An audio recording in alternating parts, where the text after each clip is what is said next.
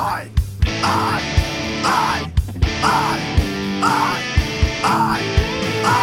He got fired from Kane, now we ain't got no shame. So we started a pod, Chuck Yates needs a job. Hey everybody, welcome to Chuck Yates Needs a Job, the podcast. I'm very fortunate today. My guest is Parker Lewis of Unchained Capital. Welcome in, Parker. Good to be here. All right. We're going to deep dive into Bitcoin mining, talk about the state of Texas and all that. But the first thing we have to do is realize that my mom listens to this. So will you tell my mom who you are and what Unchained Capital does? So my name is Parker Lewis. I'm the head of business development at Unchained Capital. We're based in Austin, Texas. It is a Bitcoin native financial services company. What we ultimately do is help people secure their Bitcoin in a way where we eliminate a financial institution as a single point of failure. And then we help people who value us as a custody partner with everything else that they need in Bitcoin, helping people buy and sell Bitcoin, lending against Bitcoin if they don't want to sell it but need some liquidity. We also have retirement inheritance products and services. So we only focus on Bitcoin, and a lot of what I do personally, in addition to helping execute and run our company and strategy, from a lot of the client acquisition, relationship development, what products and services we offer, I also educate a lot about Bitcoin. So I've written a series called Gradually Then Suddenly on Bitcoin, 17 long form essays that basically explain in an accessible way everything that you'd ever want to know about Bitcoin. Where do people find that? It's on our website, unchained.com. If they go to resources, it's shortened down to the GTS series, Gradually Then Suddenly. You can find all of my writings there. There's also Audible versions of that provided by Bitcoin Audible. So they're great resources. They're structured in such a way where people can read them. Each essay is self-contained on a particular subject. People most often have a common set of questions, so it's designed to help accelerate people's paths to understanding Bitcoin.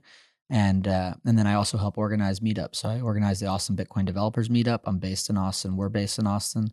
And I also help organize the Houston Bitcoin Meetup, which is focused on mining and energy. So a lot of education, which is core to people's kind of understanding and then becoming clients of Unchained. And I'm so glad you've done that, because I've been asked to do that. And I've figured out that I'm fundamentally the most lazy person I know, maybe the most lazy person on the planet, and that being unemployed really works for me. So I'm glad I don't have to do this. I can just link to your site. That's what I'm here for. I appreciate that. CMOM, you can go learn It's all you want. It's called efficiency, not laziness, Chuck. There we go. You know, that's Bill Gates's BS. He always says, go find the laziest person and give them the task, because they'll find the easiest way to get it done. So there we go. So let's do this real quick, because Bitcoin mining, I probably understand it from about 30,000 feet. But walk me through it to maybe 20,000 feet or maybe 15. What is mining actually when we're talking about Bitcoin mining? Well, let me put that back to you. Okay. Tell me your 30,000 foot view so that I can then get you to the 20,000 foot view. Okay, that's a fair question. So as I understand it, Bitcoin, we have a decentralized network. So all these separate computers talk to each other, function together, but are ultimately decentralized. And so when we want to add a transaction, I send you a Bitcoin, we want to add it to the blockchain ledger that's keeping track of every Bitcoin. So every Bitcoin ever created has a ledger that says Parker owned it, then Chuck owned it, although it's accounts and the like. When we want to do that, somebody enters into the ledger, Chuck sent Parker 1 Bitcoin. And then's where it kind of gets hazy, because all the computers are doing something, which I'll just say is solving a riddle, and boom, 10 minutes later, that winds up in the blockchain. Am I anywhere close? You're close. You're in the vicinity. Okay. 32,000 feet, maybe 33. Yeah, okay. 33 and a half, 32 and a half, somewhere in that zip code. Okay. Correct me and then take me a little deeper. Okay. I'm gonna go to 40,000 feet, and then I'm gonna come bring you into 20. Okay. I'm gonna bring you into the approach. So first, for the listeners, the way that I think about Bitcoin mining is that if I could singularly or most simplify the function, it is providing security to the Bitcoin network. Mining equals security and ensuring the integrity of the Bitcoin network. There are actually a number of things that secure the Bitcoin network, but mining is a critical column. If I step back one step, it is painting a picture for people, and we won't go into, we'll be focused on mining and the relationship to energy, but I always like for people to have context of what that energy is doing. That if I was to simplify the reason why Bitcoin is of fundamental value to the world, it is because there will only ever be 21 million. And what that represents is a form of money that can't be printed. And that is ultimately of value to virtually everybody in the world. Everyone would benefit from having a form of money that can't be printed.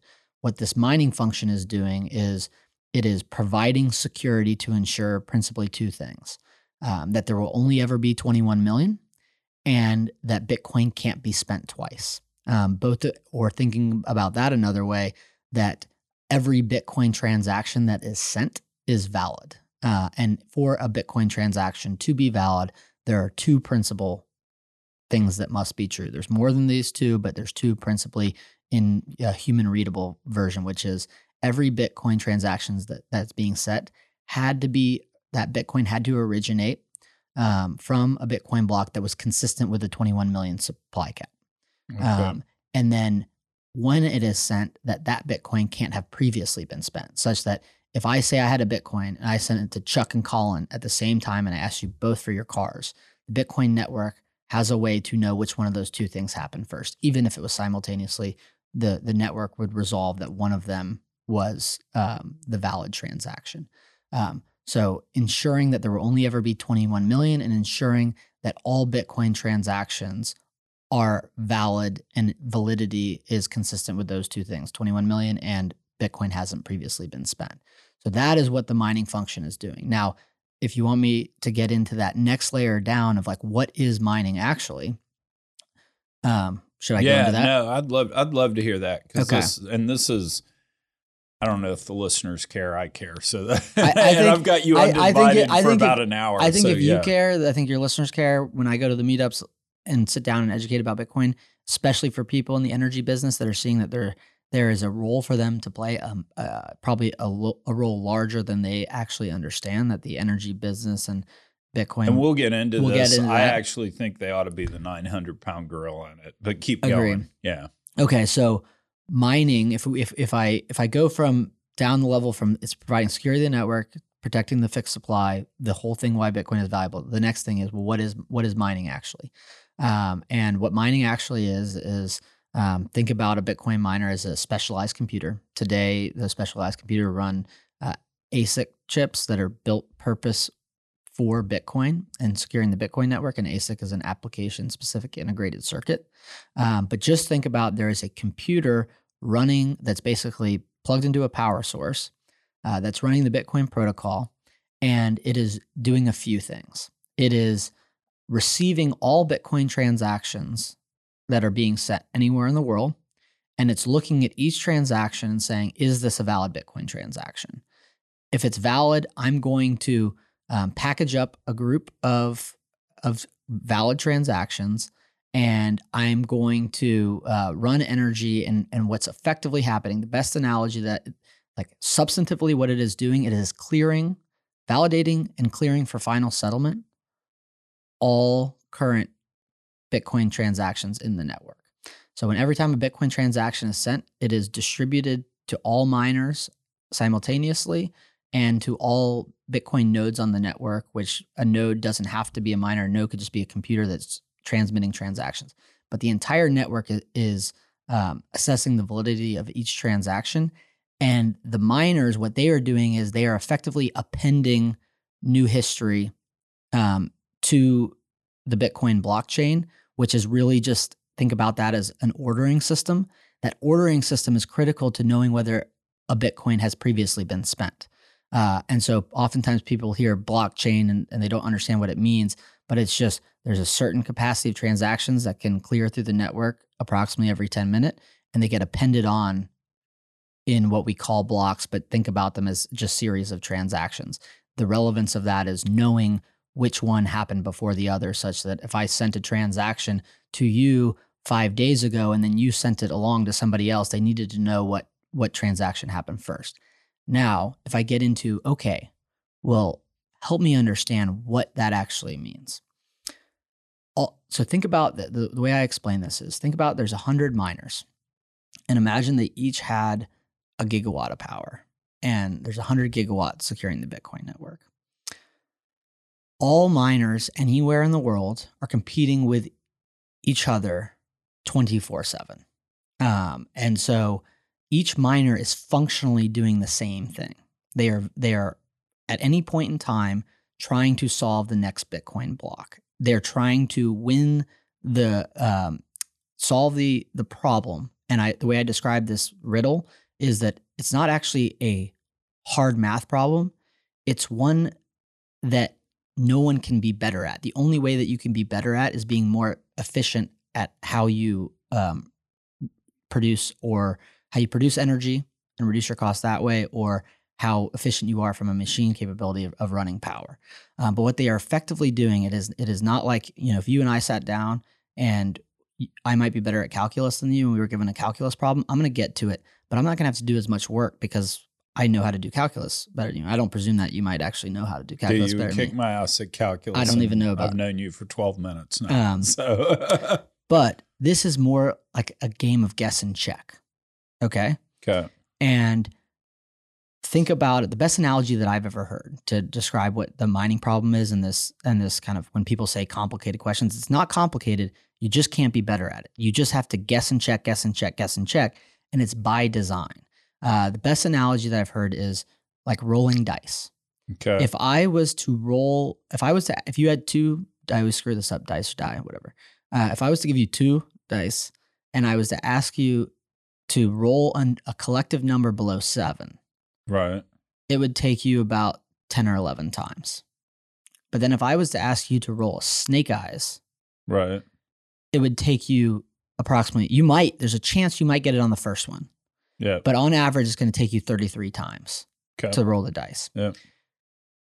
The Bitcoin miners in these, quote, mining machines, they are guessing and checking. They're rolling the dice and saying, I'm trying to get a probabilistic number that's below a certain, what we call difficulty. So if it's like roll underneath 7, that's a lower difficulty than roll snake eyes. And as more security is added to the Bitcoin network, and as there are more miners, we don't get more Bitcoin, we just get greater security, and you have to roll the dice more to append history. And what that functionally means is, as the Bitcoin network becomes more secure, we attract more energy. There's more miners, they're more distributed, they're in more geographic locations, and they're all competing. So when they're competing right now, every single miner in the world is competing for the next Bitcoin block. As soon as one solves it, they distribute it to the rest of the network, and everyone starts working on the next block to clear the next set of transactions, and the next and the next. And the reason why it can't be gamed is because they're all working on the current set of Bitcoin transactions at any given time, and they're all competing with each other. And once one sees a valid proof, they move on to, like, say it's block 100, they move on to block 101, which is a different set of transactions, and so on. So let me see if I can dummy this down to see if I understand. We have hundreds, thousands. I mean, how many miners do you think are going right now in the world? Like individual mining machines. I mean, the way some way to. It's about somewhere between 15 and 20 gigawatts power. Okay, so we've got 15 to 20 gigawatts power all throughout the world. Bunch of different computers running. They're all decentralized. Somebody, the Lightning Network, whoever, says Chuck is sending to Parker 1 Bitcoin. That's the chain. Everybody's computer is going, is that a legitimate transaction? When did, this hit first? Whatever the case may be.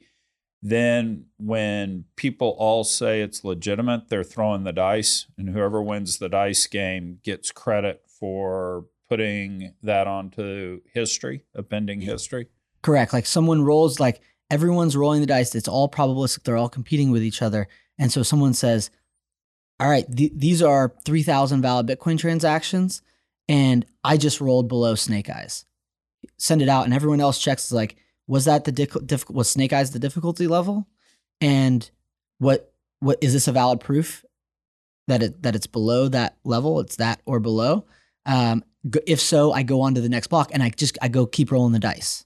And that imagine the Bitcoin mining capacity increases by 2x. Think about it as it would be like if I asked you to roll below a 4 or if I asked you to roll below a 2, that it's basically, it gets twice as hard to actually find the proof, which means that you're going to have to consume twice as much energy in order to solve a valid proof. The reason why that is important is because it is this idea that the cost to validate whether a Bitcoin block is in fact valid is de minimis. The cost to produce a block, to write new history, is incredibly high. So this relationship by the cost to forge versus the cost to validate, someone can immediately know whether a Bitcoin block with running a computer that's 8 years old that might cost $100 on the used market can run the Bitcoin blockchain and say, they can look at a miner that consumed, $20,000 of power in a day and say, nope, that's invalid block. But that it's costly to write history for a reason that protects the Bitcoin network by ensuring only valid transactions get written. And then I use this equation to help people understand, like about a 300 to 400 megawatt Bitcoin mining site costs about $1 billion and probably takes about 24 months to plan and build that. These Bitcoin miners are running the software. They're effectively rolling the dice, aggregating a set of valid transactions, and then basically guessing and checking a random input to see, like, does this achieve Snake Eyes or below? And again, that might sound dumb, but it's intentional to say that all miners are probabilistically competing with each other in order to solve a Bitcoin block. They had to produce X amount of energy. That's effectively what it's doing. And that's what we call proof of work. But in that context of what the network is functionally doing is it's making it incredibly costly to write new history, which actually protects by design the integrity of the network. And so in that world of, if you were a miner and you're building a 300 and 400 megawatt site and it costs $1 billion and it took you 24 months to build, you only get paid in Bitcoin. And so you have this massive incentive to only produce valid work because, one, you had all this CapEx, and in order to provide security to the Bitcoin network, to only validate valid Bitcoin transactions, you get paid in one thing and one thing only, Bitcoin.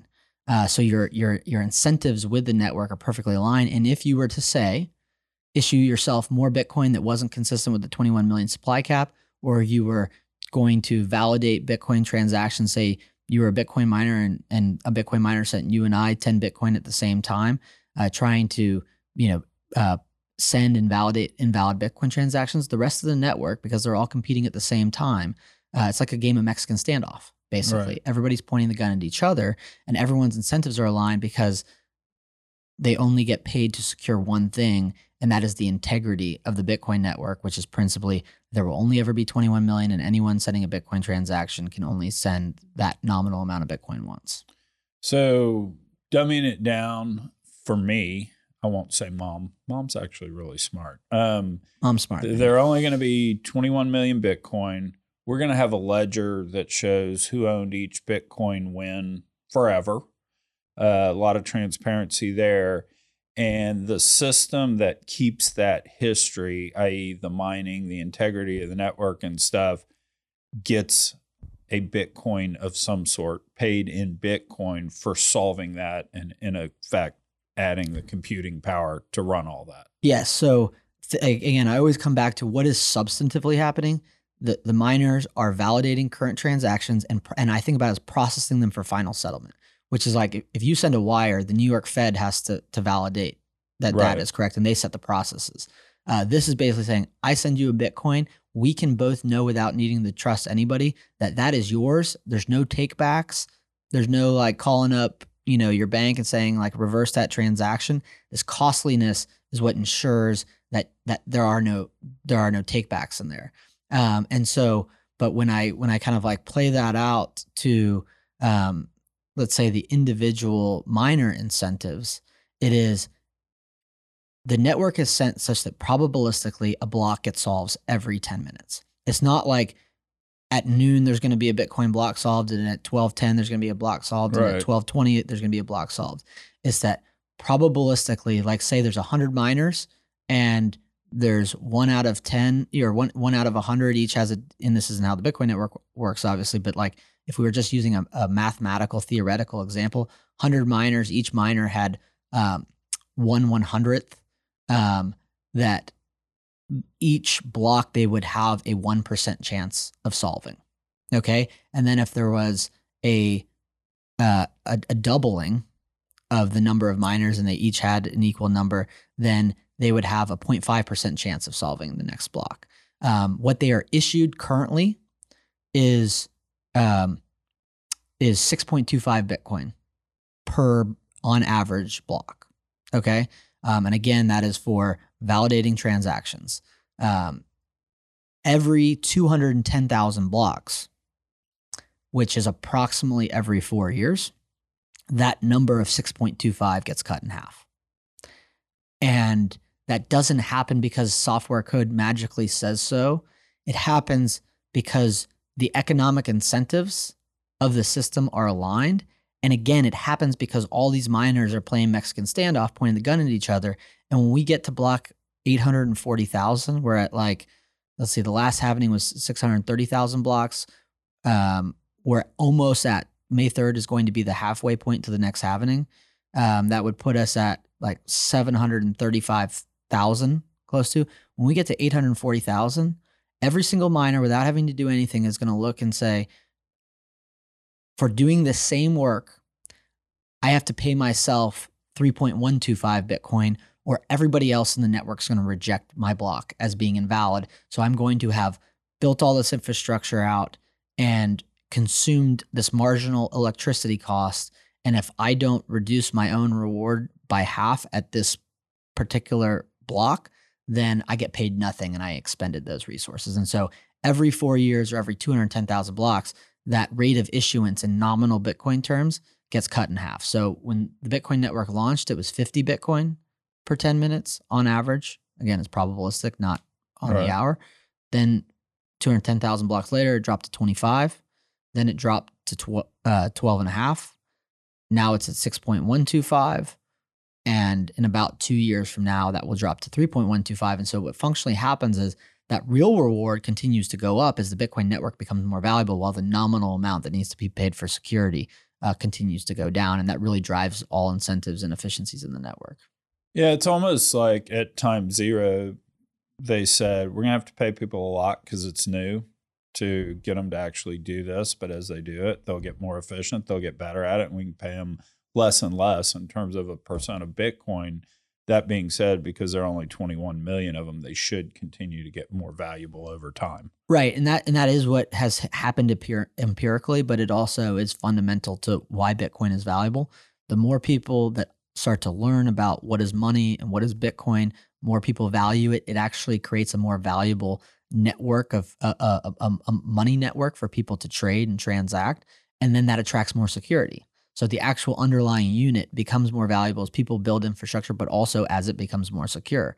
And so, if we look at the empirical kind of data, like when the miners are being paid 6.25 Bitcoin every 10 minutes, the real value of that 6.25 Bitcoin is orders of magnitude more valuable than when miners were being paid 50 Bitcoin in 2010, right? And that funding currency and the value of it is what aligns economic incentives.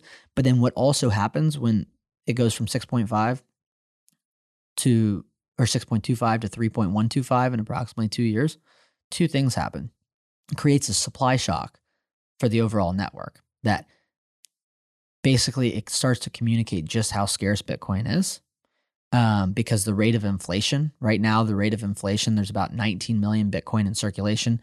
There's 2 million Bitcoin left, but that will happen over the next 100 years. And that the rate of inflation right now is about 1.73%. So when the next halving happens, then the rate of inflation will be like below 1%. So it creates this supply shock. People start to feel in the market just how scarce Bitcoin is because fewer of them are coming onto the market. But it's also a culling of the herd of the miners that it incentivizes like, okay, who is the most efficient? Who is the lowest cost producer? Because Bitcoin and Bitcoin mining is ruthless. Its principal marginal cost is power. And who can go find the cheapest sources of power to be running this like this computing process, which is like rolling the dice over and over again, trillions, quadrillion times at the cheapest cost? Who can do that most efficiently? And when Bitcoin halving happens, the highest cost producers, the least efficient, can't produce profitably, and they go out of business. And when that happens, the strong miners actually get stronger. So let's drill into this. So you've moved it you've explained Bitcoin mining. Now we're into the business of Bitcoin mining. I'm going to say all this as a statement, but it's really a question for you to correct me or whatever. But when I've looked at Bitcoin mining, to grossly simplify, you have to go buy the miners. You got to buy the computing power. There's probably a little bit in the way of competitive advantage there in that the more miners you buy, the cheaper the price. If you're willing to take delivery in 8 weeks instead of 2 weeks, you probably get a little bit better price. But at the end of the day, you're buying computers. And then when you look at your operating costs to run those computers, 90% is the cost of power. I mean, you need some. In terms of the business, the operating costs. You need some people running around. Yeah, 90%. Hitting Control Alt Delete, and you need cooling. I mean, right? The computers get really, really hot. You need to be able to cool. But at the end of the day, it's really cost of computers and then cost of power. Do I have that right? Yeah, like in thinking generally thinking about the cost of the computers as upfront capex. Yep.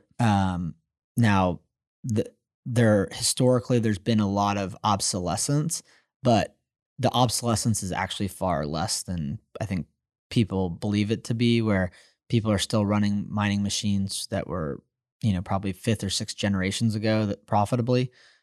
So there is like, effectively a decline curve of those assets, just like any asset would depreciate. People used to think that it would be 2 years. It's probably more like, the profitability of each unit would go down as more mining comes on.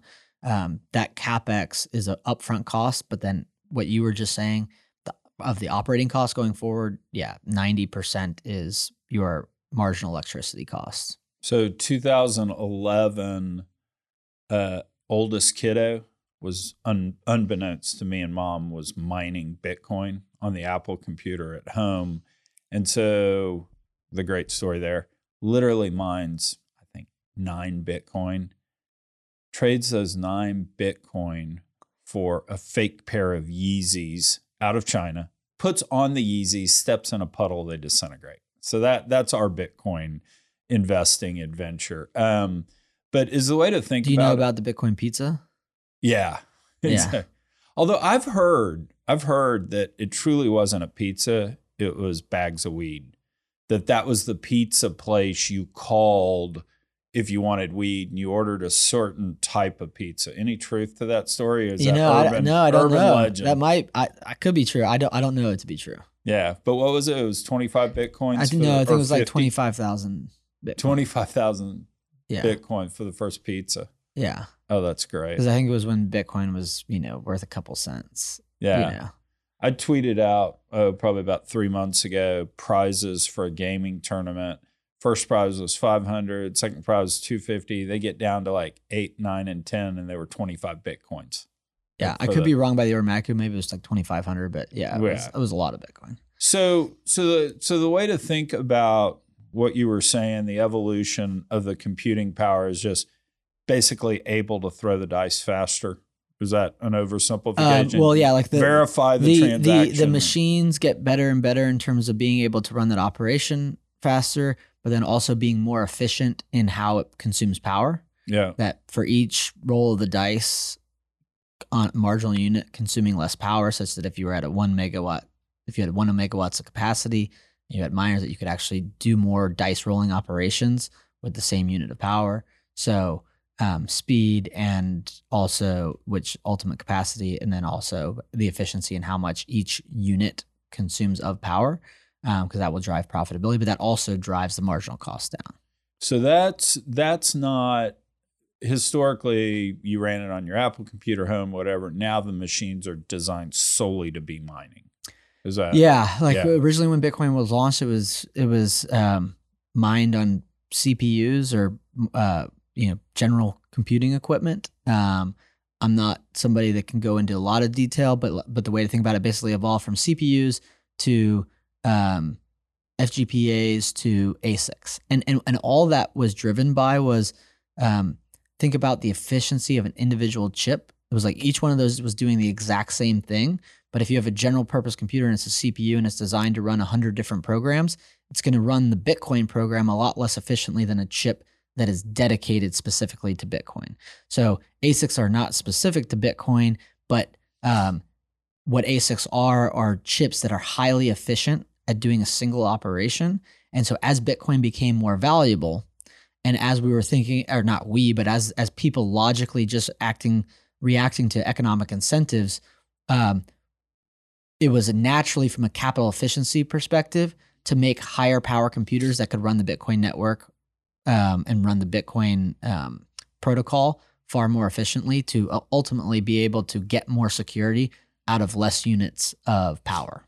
And that's pretty typical, I think, with a lot of computing power in a lot of industries. You get more specific. So ultimately, and those are commodities. You and I can go buy them. Now, granted, we may have a tougher time buying them versus some large miner that has a relationship. But outside of that, that's a commodity. So ultimately, Bitcoin mining today comes down to that 90%. What is the cost of power in your... Hang on one second. I have something in my eye that is...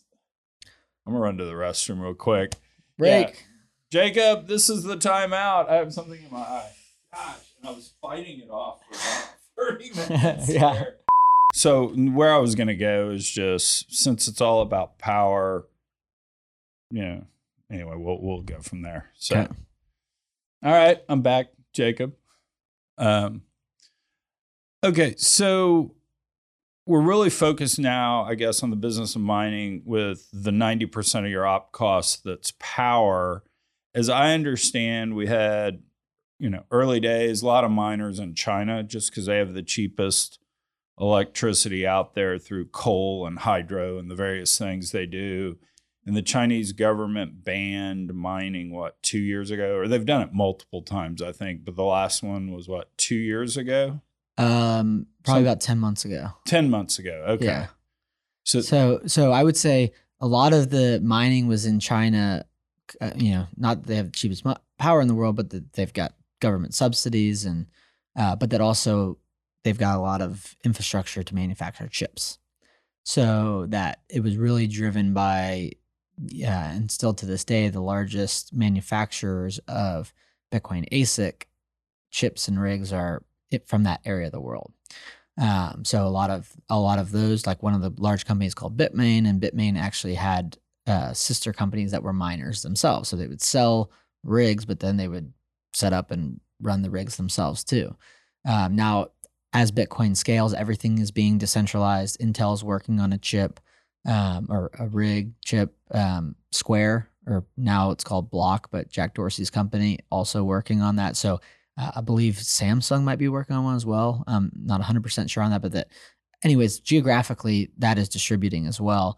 But to the point about historically, yes, a lot of the hash rate was in China. Everyone used to, everyone that doesn't want Bitcoin to be true always has something that they crow at. And there used to be this idea that China is controlling Bitcoin because 80% of the hash rate was in China. And then about 10 months ago, they formally banned Bitcoin mining. Now, it's unclear. I mean, I've seen certain estimates that 10 to 20% of the mining capacity that was in China is still in China. No one actually knows. But what essentially happened was that the amount of energy securing the Bitcoin network over last summer, the summer of 2021, dropped by 50%. So I'm going to throw out just a number that you don't need to know what an exahash is, but a hash, a hash is basically that rolling the dice. That's what in Bitcoin terms, it's like the number of hashes, because you're actually running the rolling of the dice is actually a cryptographic hash function. But we then refer to the overall Bitcoin computing capacity as hash rate. Before China banned Bitcoin mining, the hash rate was 180 exahashes, which is like probably like a quadrillion hashes or some crazy number.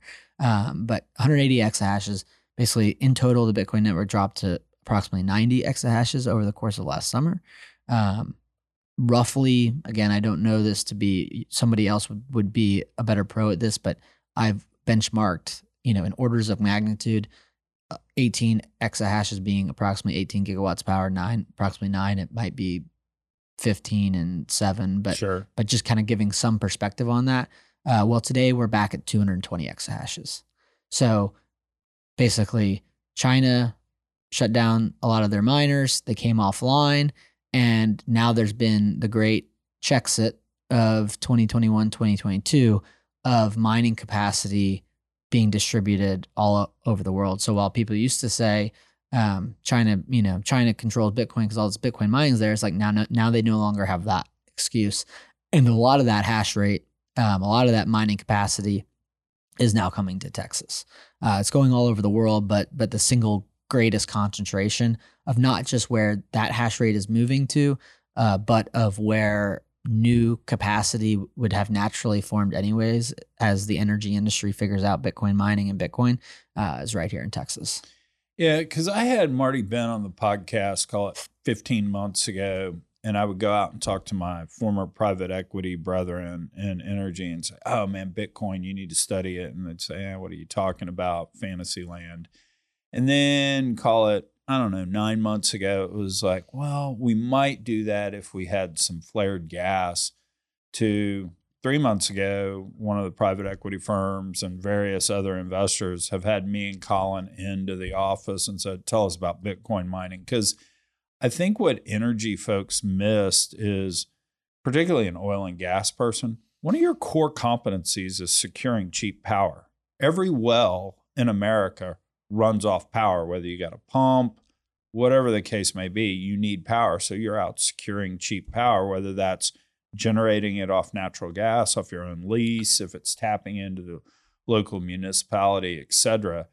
And that is the core competency of mining. I mean, I don't mean to dismiss the being able to keep miners running, being able to create, the appropriate cooling mechanism for the computers, et cetera. But at the end of the day, and so I always sat there and said, yeah, guys, you should do this. That should be your business, or at least be educated enough on it to say, I'm not going to do it, and here's why.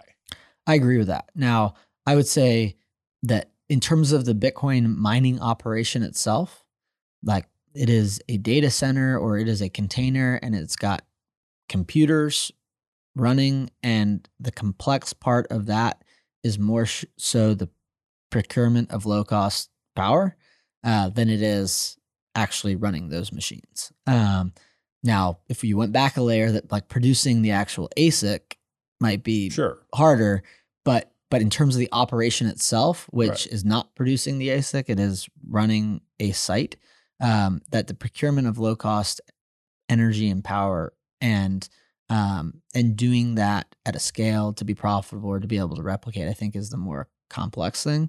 And I think about it as probably two bifurcated in two ways. One, being able to identify and produce cheap power, but then also understanding maps where there are natural resources where you might rethink a site for Bitcoin mining than you would otherwise think about a site with conventional markets, where you could say, okay, that well might not have been profitable to get whatever resources are there to market. So, and you understand this business a lot better than I do, but it might cap a well or might be unfinished wells, that you might say, well, hey, is there a way that I can monetize that with Bitcoin mining? Is there a way to extract that resource, convert it to power right on site? And so I view those as two competencies, both of which are housed within the energy industry, different parts of it probably. But that knowing, hey, I couldn't monetize that asset in conventional markets, but now, and I think about this, and it's a little bit of an abstract idea, but Bitcoin and Bitcoin mining creates an entirely new energy market that had never existed before. If I think about the conventional markets, there's end demand for energy, and it's like if I create a new type of car, right? Like a car versus a house consuming electricity, it's very similar to each other. But the Bitcoin network is actually a form of money. And Bitcoin is a form of money, and that's hard for people to understand. I often say that the hardest thing to understand about Bitcoin is understanding what money is. And if you want to understand Bitcoin, you have to go down a rabbit hole of what is money, why is the dollar valuable? But securing a monetary network and providing the power to secure a monetary network is fundamentally different than extracting natural resources, refining it to some higher order to some end productive or consumption good, like running a car or building a home. And what I mean by that is the Bitcoin network now provides an incentive to develop natural resources and convert that into energy, and the ability to export that energy to the rest of the world, the Bitcoin network, with just a communication channel and not a pipeline or a transmission line. You can do that too, and you can do that in the Bitcoin world, but there is a way to go out to the actual field, put up data centers or put up containers that run the Bitcoin networks, generate power right there on site. And that will cause people to rethink and relook at all of their assets, because there is a better way, or another way that might be a better way to monetize their energy resources. Because I had this discussion at breakfast yesterday. For as entrepreneurial as I think oil and gas folks are, I mean, it takes pretty big balls, right, to go out and spend $10 million and then turn it on and see what you got, right? And I mean, that's by definition an entrepreneur, an optimist. We're actually shockingly rigid in our focus as oil and gas people. We only sit there and say what you just said. We extract hydrocarbons. And you look at it and you go, we have lithium in our wastewater. Why aren't we mining that out? Lithium's pretty expensive these days, and taking the mindset of an oil and gas person and saying, hey, or, geothermal, the same way. There's a play up in northern Louisiana where the water comes out of the ground at 310 degrees and hot, and they spent time trying to cool the water to figure it out, and that's what killed the play. Why didn't somebody go, hey, geothermal could make money here?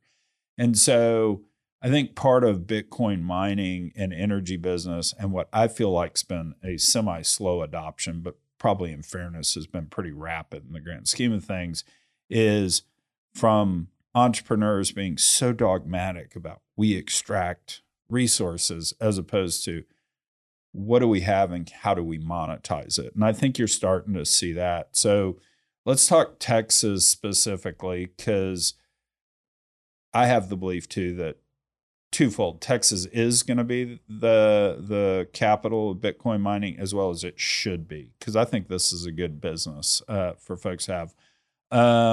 So I'll throw a few things out, and then you throw a few things out. One, I think the regulatory environment's good here. Knock on wood.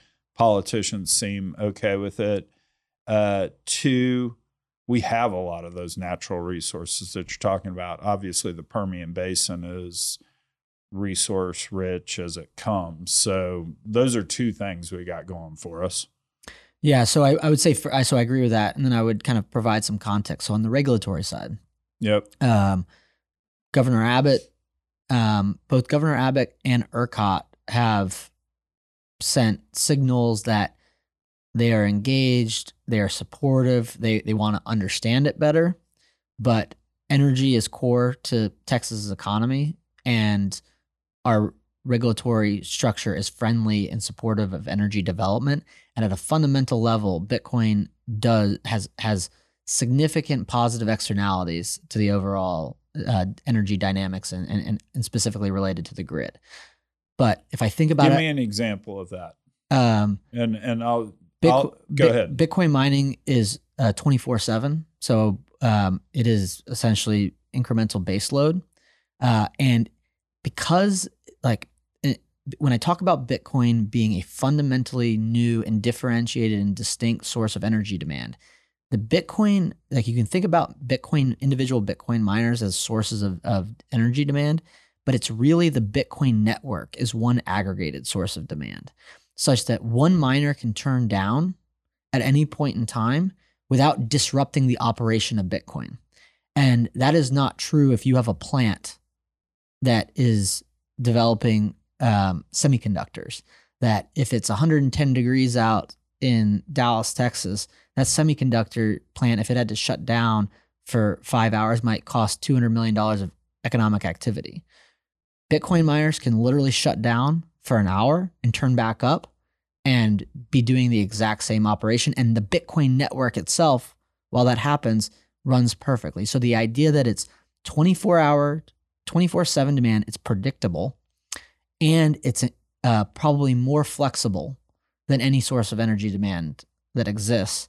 And while I'm not a power producer, that a lot of the work that I've been doing here in the Houston community and helping run the Houston Bitcoin meetup and meeting with power brokers and people that help identify sites, that provides a significant benefit to being able to balance not only market dynamics, but stability dynamics. When you could have a gigawatt of power demand that could go offline at a particular, or say, take 250 megawatts off now, or if this condition happens. And Bitcoin miners, given the very nature, are able to do that because there's a profit incentive to do it. And the network as a whole is not disrupted. Does that make sense? It makes perfect sense, because I don't think people realize with electricity that basically you have to build enough generation for that 1 hour period in late July, early August, when all the air conditionings in the state are running, because there really is no storage. I know people talk about storage. There's no, I think if you use all the storage in the United States, you could run the entire grid of the United States for like a millisecond. There is no storage. So you have to have enough generating capacity to be able to meet that really high demand. And I think on the ERCOT system, which is about 90% of Texas, I think the highest demand ever was 75 gigawatts, and that was August of 2019. So you have to have generation for all that. But why do you build generation for 1 hour?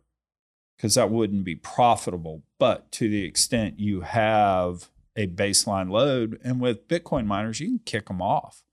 When shit's hitting the fan and the hospitals need their power, to keep running, you can tell the Bitcoin miners, guys, great, we're going to shut you off for a couple hours. Yeah, and my understanding is that that's a lot of work that Bitcoin miners are proactively working on with ERCOT to be able to structure contracts in such a way that allows these loads to actually not only align their incentives, because if power costs are spiking, it's probably more powerful for them, or more profitable for them to shut down and not mine anyways. Yeah. But then to have that contractually obligated allows for people to model out things a lot more predictably.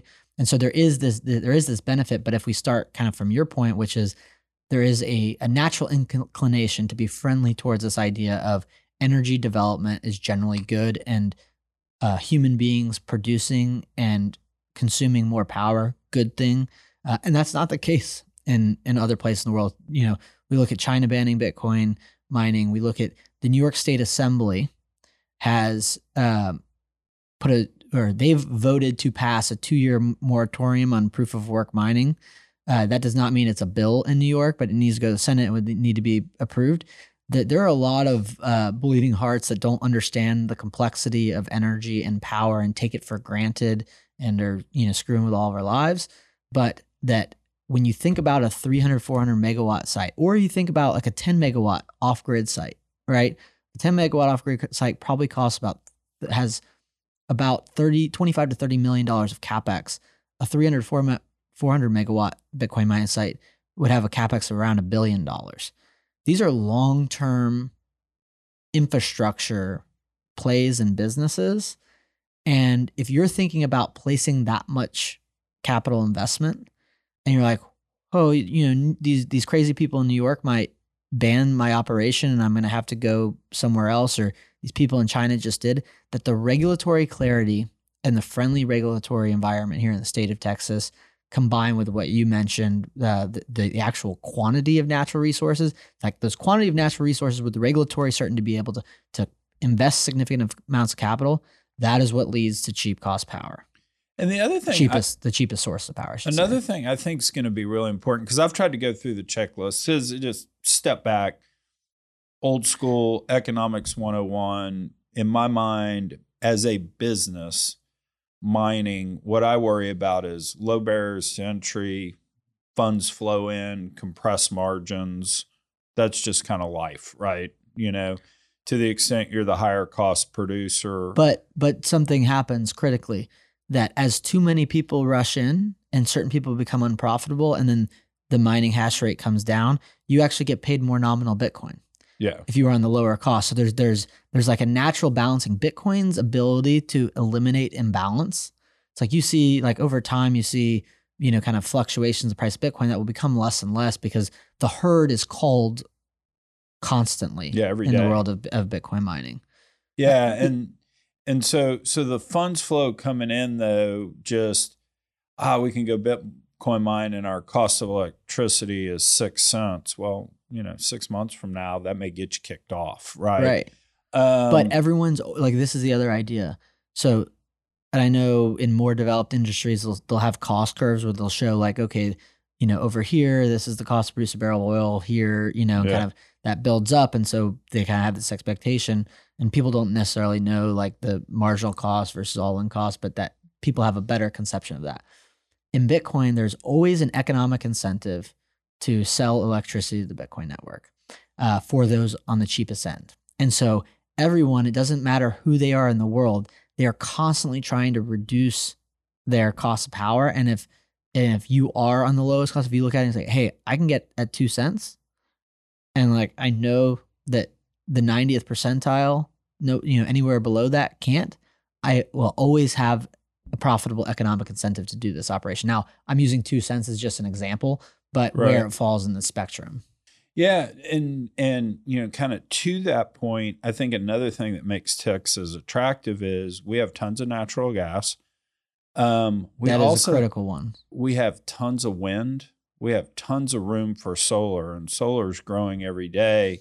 And there are going to be, the way I look at wind and solar, the renewables, is in effect you front load your costs, but the actual operating costs, I mean, when you have a wind turbine out there or a solar panel out there, it doesn't cost a lot to generate any given day that electricity. You had to pay for it in the front end, installing it, et cetera. So I think having, in addition to the natural resources, having a lot of wind, a lot of solar is also what makes Texas attractive, because you're going to have a blend of energy sources there. Yeah. So I think the absolute quantity of resources is kind of a critical piece, but then like the diversity of those sources. Again, I'm not a energy professional, but as I know enough to be dangerous. One of my good friends talks about this dynamic of West Texas is the one place where the wind belt and the sun belt overlap, and the dynamic between wind and solar of when the wind's actually blowing versus when the sun's out, the correlation between those, and the idea of one of the challenges, at least I understand, you probably understand this dynamic more, but I can relate it to Bitcoin mining, is one of the big problems with so-called renewables, and really with the thing that makes, quote, renewables very difficult to sustain economically, is without government subsidies, is their supply is intermittent, and there's also intermittent demand. You can't predict when weather events when it's hottest in Texas, the wind might not be blowing. So when you need that power, it might not be there. And that the complex problem of intermittent supply of renewables versus intermittent demand of energy consumption can create imbalances. And if you get into situations where you have a bunch of power when you don't need it, that can actually cause challenges in terms of the market dynamics or potentially grid dynamics. And in Bitcoin's case, it can help solve that problem because it is this predictable demand, and you can go put it out at the site, right? You can be there, you could be behind the meter, you could be basically offloading it when the Bitcoin miner, it could take power 24/7, or when there's market demand on the grid, it could put it onto the grid. So I do think that the diversity, particularly though the natural gas, that pure kind of predictable baseload or feedstock for that is critical. Another one I would put out is I've got 8 kind of key factors, and there's an article in the latest NAPE where we talk about this. Just trying to remember the various different points, but it's size of natural resources, diversity of natural resources, private ownership of those natural resources is a key component. And I think it's something we don't have federal lands that are natural resources which is huge because God knows what they'll do in DC. Yeah, and the putting the entrepreneurs in the direct position of being able to take their natural resources and monetize them how they would like, and having that economic incentive aligned is obviously a significant driver of both competition and innovation. So that one, and then that would be different. And I love the state of Wyoming as an example, but most people don't know this. Like I think 50 to 60% of Wyoming is federally owned. That doesn't mean that there aren't leases to be able to extract resources, but it creates more red tape. Yeah. Another one is the fact that ERCOT is Texas's grid is a massive one, I would say, that it allows the state to be in greater control and to have not only have less federal red tape, but to be able to look at a problem, look at this thing, Bitcoin mining and the dynamic of it, and not when I say problem, Bitcoin mining isn't a problem, but this is this new source of energy demand. What are the dynamics of it? What are the characteristics? How do we leverage that to advance? A lot of people talk about how Bitcoin can help stabilize a grid, and a few of my, kind of people who've become good friends of mine in the power business have talked about it. It's not just that Bitcoin mining can help stabilize the grid; it's that it can help stabilize and advance it. That it will kind of impact how we think about constructing the grids. So, but ERCOT being independent of East-West United States will allow for both innovation and the people making decisions closer to the actual source of the underlying operators. That dynamic does not exist in any other state. And when you pair the regulatory environment in the state of Texas with the rule of law in the United States as a regulatory jurisdiction, when you add in the natural resources are here, and you think about these large, long-term, massive capital-intensive projects, it's like each one of these individual things gets compounded on the next, and it makes any other jurisdiction, when they add up all the different layers, because they are compounding in nature, it doesn't mean that there won't be Bitcoin mining in other places. There will be. They just won't be able to scale like Texas can, or they won't be able to scale until they are able to reproduce a structure of the energy markets. The deregulated energy market is another one that allows contracts between producers and consumers, those consumers being Bitcoin miners, to be structured based on the nature of the energy demand. That's another one. But I think there are others that are just the culture of the citizens in the state of Texas. A lot of wildcatting mentality. You talked about going and drilling a $10 million well and whether there's oil there or not. Like going out and being on the front end of Bitcoin and Bitcoin mining takes a certain kind of breed, and having that risk taking, but having all of the incentives aligned to say, if I take this risk and I'm doing it in an educated way based on power dynamics, energy costs, where natural resources are, that I'm actually going to reap the reward of that. And somebody's not going to come on my door, in a year or 2 years or 3 years and tell me to shut down my operations because that's finite time that has been contributed to it and a significant amount of physical capital. One of the things about the culture that I think is a very subtle point, but it's unappreciated, is we love our small towns in Texas, and Bitcoin mining means really good jobs in small towns. I mean, if you've got a natural gas field right outside a small town, go generate power, Bitcoin mine, you're paying people $75,000, $100,000, $150,000 to work in your operation. And there aren't jobs available like that for small towns. And people love their small towns. Yeah. So Riot is a Bitcoin miner here in the state of Texas. I believe they might have some smaller operations elsewhere, but their primary facility is in Rockdale, Texas. And that's exactly, it is the to the T case study where I believe Rockdale's in Milam County. I believe there's probably there's somewhere between 2,500 and 5,000 jobs, somewhere around that order of magnitude in that county or in Rockdale, one of the two. Riot site there, that's a 700 megawatt site.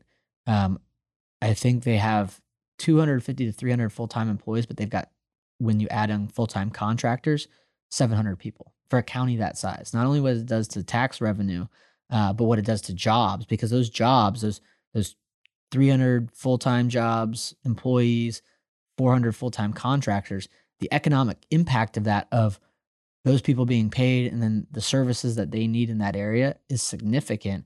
And that Riot facility that's out in Rockdale there was all this energy infrastructure, power infrastructure, and it was an old, I believe, Alcoa plant, Right. that wasn't being utilized, or when I say plant, infrastructure. Right. And so when you think about that, it was like that town, when Alcoa shut down, I think it was the aluminum factory, I'm not 100% sure. And when that shut down, that's devastating to a community of that size. And now the Bitcoin mines are the ones that are coming and turning it back on and contributing the economic value. And Riot just announced that another gigawatt site in Corsicana, Texas, in Navarro County. So I think that's a great point. We do love our small towns in Texas. And that with Bitcoin mining, given the nature of the demand of Bitcoin and its energy consumption, and that is 24/7, and it's this one aggregate source of demand, the Bitcoin network is paying for security. That you can take the source of those operations, and you can put them where it is most optimal based on the dynamics of natural resources and power generation. And a lot of those happen to be in more rural areas than in big population centers. No, that's exactly right. I think, one other thing, just kind of as a side note, is the fact that Texas is pretty big, but it's blocky. As we think through generation, where the consumers are, transmission, that's a more complicated puzzle than people realize, because you've got wind and solar out in West Texas, but none of the people are out there. They're in Dallas, they're in Houston, they're in Austin, San Antonio. And so building the transmission's pretty expensive, and it's chicken and egg, right? Well, are we going to build big transmission lines? Why don't you go build the wind and the solar first? Well, we'll build the wind and the solar out in West Texas as soon as you get me some transmission lines so I can get over there. And I do think Bitcoin mining helps bridge that, because we can go first. That's the egg, right? If you will. We can go and build, because I think there's 35 gigawatts of power out in West Texas, and there's really only about 12 gigawatts of transmission to get it to where the folks are. And so to the extent we build more generation out there, it's a lot easier to go build those transmission lines to get in. And that's another thing. Yeah, and it can serve as, kind of in an intermittent way like that. Again, I don't like using, I think this is as an imperfect analogy, but like you talked about the battery, we don't really have storages.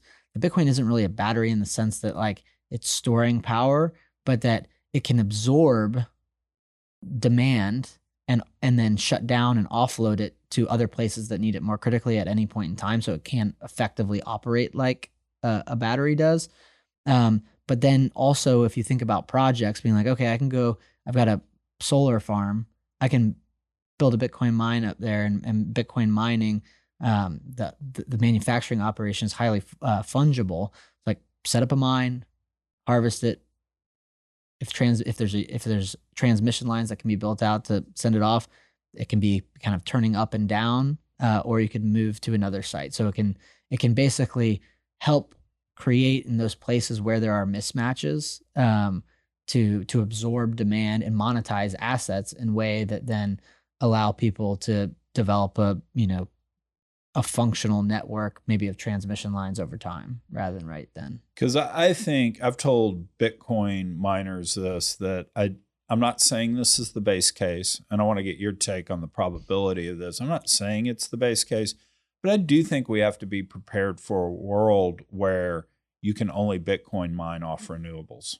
I mean, it would not shock me if we're sitting here in 5 years and something happened in Congress or whatever, that's the rule. I'm not saying I want that to happen. I'm not rooting for it, but I think you need to be prepared for that. So, I mean, having a bunch of mining out in West Texas where you've got renewables, you've got wind, even if that's not your primary source, even if you're running off natural gas, but just having access to that, I think that's important because you've got to think about mining as a business in kind of at least sort of 5-year blocks, right? Because that's how, your miners run 4 to 5 years.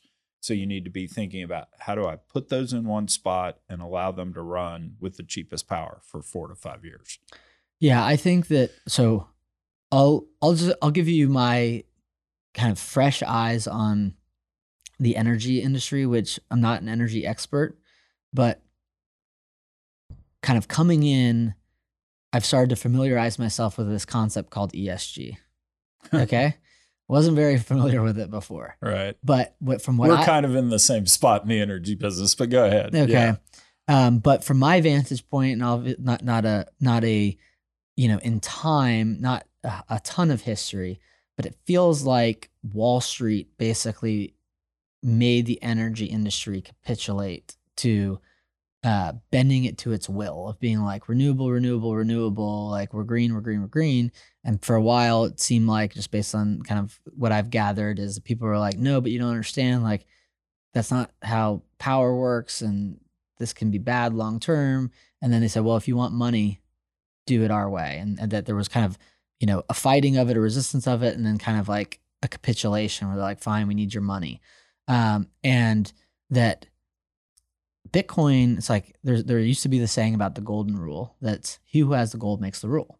Wall Street has the money and BlackRock dictates, right? Who gets the capital.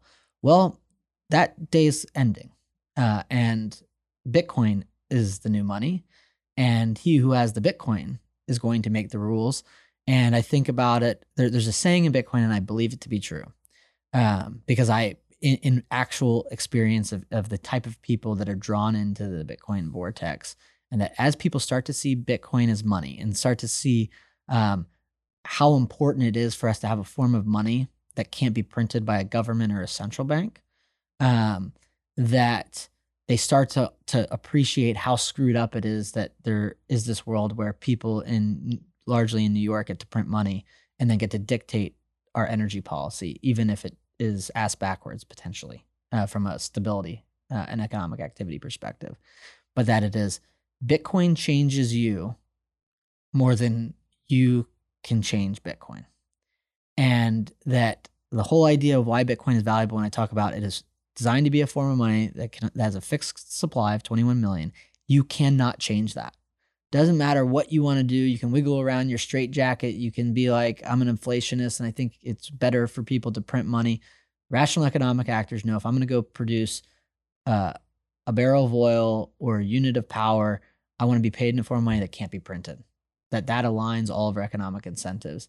And so as people start to understand Bitcoin and start to understand money can't be willy-nilly printed, I can't just pass along tax credits to subsidize this activity or that activity, that they will say, yeah, I like solar, I like wind, but I only want to produce it if it can compete to produce the cheapest cost power reliably and sustainably.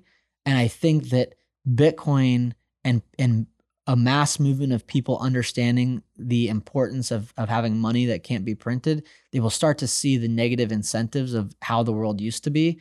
And they will come around to this idea where they'll say, yeah, great, let's incentivize renewables, but we're not going to do it at the cost of energy security and stability. And that, there will be Bitcoin mining on natural gas feedstock and solar and wind. But I don't think that, like when I think about the world of Bitcoin, we're basically saying like, hey, you people in New York and DC, you've screwed up our money. We're taking that power back. That dynamic is actually greater than this movement of renewables. And it's like, if we can win that battle, we're gonna shift a lot of the way that people think about energy, and that it's not going to be a world where the market force will say we're not going to be in a world where it's 100% renewables, or you have to have 80% clean. It's like, no, we're going to say we love natural gas, we love oil. Please deliver us power at the cheapest cost, and we'll have some protections in place to make sure that you're not dumping, waste into our drinking water. But there's a big difference between that and dictating energy policy from, DC and New York. Bitcoin takes down Greta. I like it. Yeah, Bitcoin will take down Greta. I do like that. It's really interesting because we talk about Bitcoin, and we had the conference, the Empower conference. That was phenomenal, by the way. Oh, thanks. No, it was a lot of fun. The convergence of Bitcoin mining, the energy business. So we get a lot of inbounds, and I'm telling you, people from Prague, Czechoslovakia showed up at Empower because they're like, tell me about Texas. Should I move my mining operations here? I got a DM one time on Twitter. Somebody was like, tell me about Monahans, Texas. I'm like, maybe put the mines there. I think you want the corporate headquarters in Austin or Houston. But I know I've been seeing a big wave of that myself. There are probably some overlap of people, but of people that have historically both mined in other places and been geographically located in terms of operations, corporate, as well as mining operations, Europe, China, other places. And they're all at once finding this signal. And it's not just they're coming to the United States, it's they're coming to Texas. And it's for those layered reasons. But there is this also dynamic. It's like Texas is the place where it will be the epicenter of Bitcoin. Bitcoin's going to be everywhere. But in terms of the really the next wave in the revolution that takes us from where Bitcoin is this volatile thing that people think is a stock or a financial asset to the monetary standard, the form of money. Like my vision of this is that probably plays out in the next 10 years where we shift over to a full Bitcoin standard, and Bitcoin becomes the primary funding currency for all commercial transactions in the world, like day to day, buying groceries, gas. Like natural gas is going to, like the market's going to be natural gas for Bitcoin, oil for Bitcoin. That it will be the predominant currency in the world. It will be perfectly stable. We won't think about it like a stock or bond, but that revolution will be led in Texas for two reasons. All those same reasons, but Austin's a tech center, and it's the only relatively sane tech center in the United States that benefits from a lot of those same dynamics about the state of Texas. And so when you have Austin forming as the technological infrastructure from a protocol development perspective, again, Bitcoin protocol development's decentralized network. There's developers all over the world working on Bitcoin. Austin is emerging as the hub, though, of where there's probably the greatest concentration. And then here in Houston is the mining, and it will only continue to be that case. Last night at the Houston Bitcoin meetup, just meeting guys who are like, I run an oil and gas business. I'm going to be the biggest miner in the Gulf Coast. Like when, and just seeing it at Empower, I thought the greatest thing about Empower was it was an energy conference about Bitcoin and mining. It wasn't a Bitcoin conference. It wasn't a mining conference. And the mix of the people that you guys got there was probably 70 to 80% traditional energy, oil and gas, power people, and 20 to 30% Bitcoin mining. And in that world, there's a lot of knowledge transfer that happens, but there's a lot of connecting the dots of people that have different capabilities that can bridge certain gaps to be able to really move the ball forward and have step function changes, not just in the efficiency of Bitcoin mining, but in the scale. And so there is this dynamic too, where Austin and Houston are going to be these, kind of sister cities that are really on the front lines for different reasons of pushing Bitcoin forward. And the state of Texas, as a result of that, becomes a very important venue in the grand scheme of Bitcoin's next wave of going from nascent and volatile to the global monetary standard. Because the line that I feel like changed my discussion with oil and gas folks in terms of, hey, they'd say, you're crazy, you're preaching this weird religion of Bitcoin. My line back has always been, you have natural gas, right? You run every BTU you have through a natural gas processing plant, because on any given day, you're making a decision. Do I strip out the liquids? Do I sell the propane separately, the ethane separately, et cetera? And they all say, well, yeah, I'm just getting the highest price for my commodity. And I go, all right, why aren't you running that same BTU through a generator and seeing how many Bitcoin you can get for it and sell the Bitcoin, and the lights go off? And you see the chart and you see that at $40,000 or $45,000 per Bitcoin, depending on the price of natural gas, you're selling your Bitcoins you're selling your natural gas for $25 per MCF, $30 per MCF. And it all just comes down to, well, what's that payback on the actual computers, the miners I bought? Yeah, and I think that when people do that, because I've heard stories of people kind of having that light bulb turn on where they're like, natural gas is $5, and my jargon is always screwed up, but like $5 an M or whatever your standard unit of account is natural gas, and that like when I run these Bitcoin miners, it's 24, 25. Now, and whatever that dynamic is, it gets people's attention. They start doing the math again. Like, hey, is this right? But what I oftentimes see is they'll say like, and they'll be thinking about is like, I can make $25. I get that Bitcoin and I can convert it to dollars, right? But then what happens over time is like people start to think about, when they get into Bitcoin mining, they think about Bitcoin as an investment. Naturally, it's speculative. But what it really is, and what I tell people is, it is a better form of money, and it's a better form of money because it has a fixed supply cap. This mining thing that you're doing is actually securing that. And that when you actually get that unit, if you are converting it back into dollars, it's like, no, the Bitcoin is the money. You are readily transferring something that is finitely scarce for something that the government prints ad infinitum, or the central bank, which they're technically different, but they're functionally the same. Right. And so what this is really about, and that's why the energy dynamic in Texas is going to be so important. It's like, how hard it is to produce what you produce. The complexity of it, the physical capital required, the human capital required, and that each one of those dynamics is very challenging and requires time to get a barrel of oil out of the ground, to get natural gas out of the ground, to harvest that natural gas in a way that is actually productive. And then you're going to convert it into dollars, and they've printed nearly $5 trillion in the last 2 years since the COVID lockdown. 8 to 9 trillion since the financial crisis. You guys cannot, like, not you, but like the power industry, the energy industry, they have to understand, okay, obviously how valuable it is what you do, but you're turning around and selling that for things that they literally click a button in New York and magically create $4 trillion. And then every unit that you produce gets to purchase less and less over time. And Bitcoin fixes that. It basically says, yeah, that work is hard and it's incredibly valuable to the rest of society. And you get to convert that work into a form of money that is finite, that nobody else can print more of. And that as the energy industry figures that out, they will say, okay, rather than it being, I could get $5 an M to $25 an M, they're gonna be like, I get this nominal unit of Bitcoin and it's going to store my value into the future because nobody in DC or New York can print the money.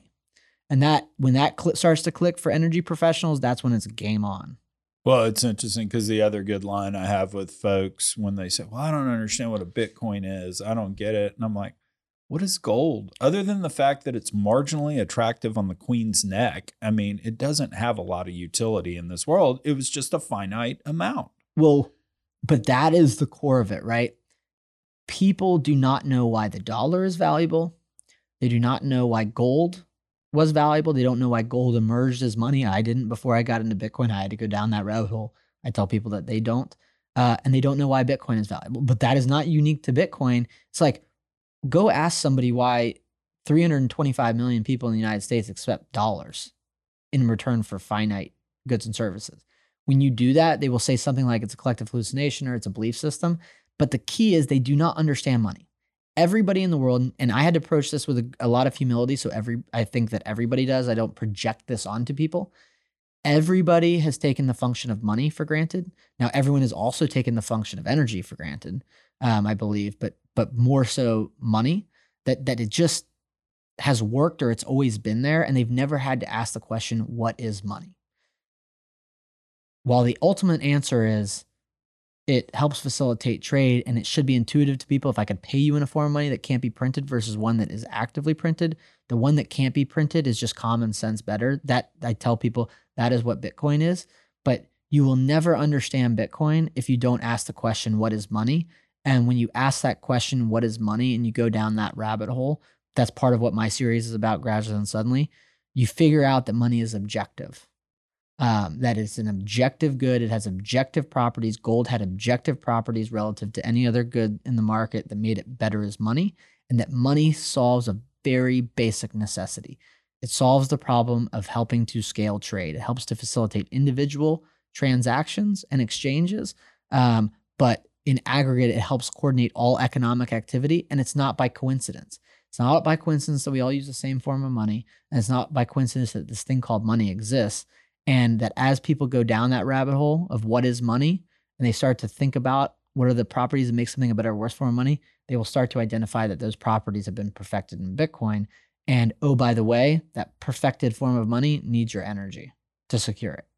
That the reason why it is valuable, that its most important property is scarcity, but the ability to both have scarcity and then the ability to transfer it. Well, that scarcity and the ability to transfer it does not exist without the mining function and without your energy.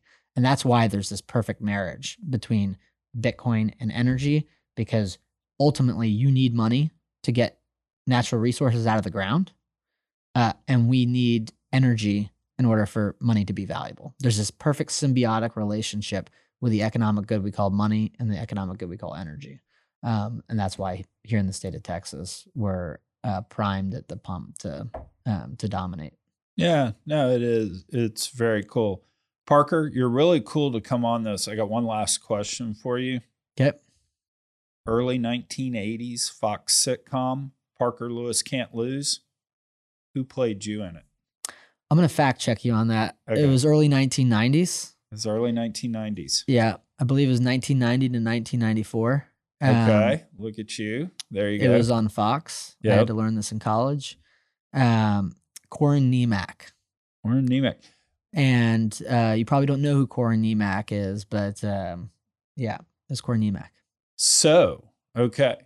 Because in fairness, I had that question written down. But Parker saw it. But I had to remember this in college, so. That sounds like a hazing trick. Yeah, the fact that I knew 1990 to 1994 and could fact check you on 1980s. So I will give you that. Here's one deeper question. Before 1989, what was Corin's nickname? Oh, stump me. Corky. Corky. It was Corky Niemak. And he actually in 1989 won an Emmy for being in a Bad After School special or something to that effect. We can go look that up on Wikipedia. Yeah, so I've got this badass starter jacket.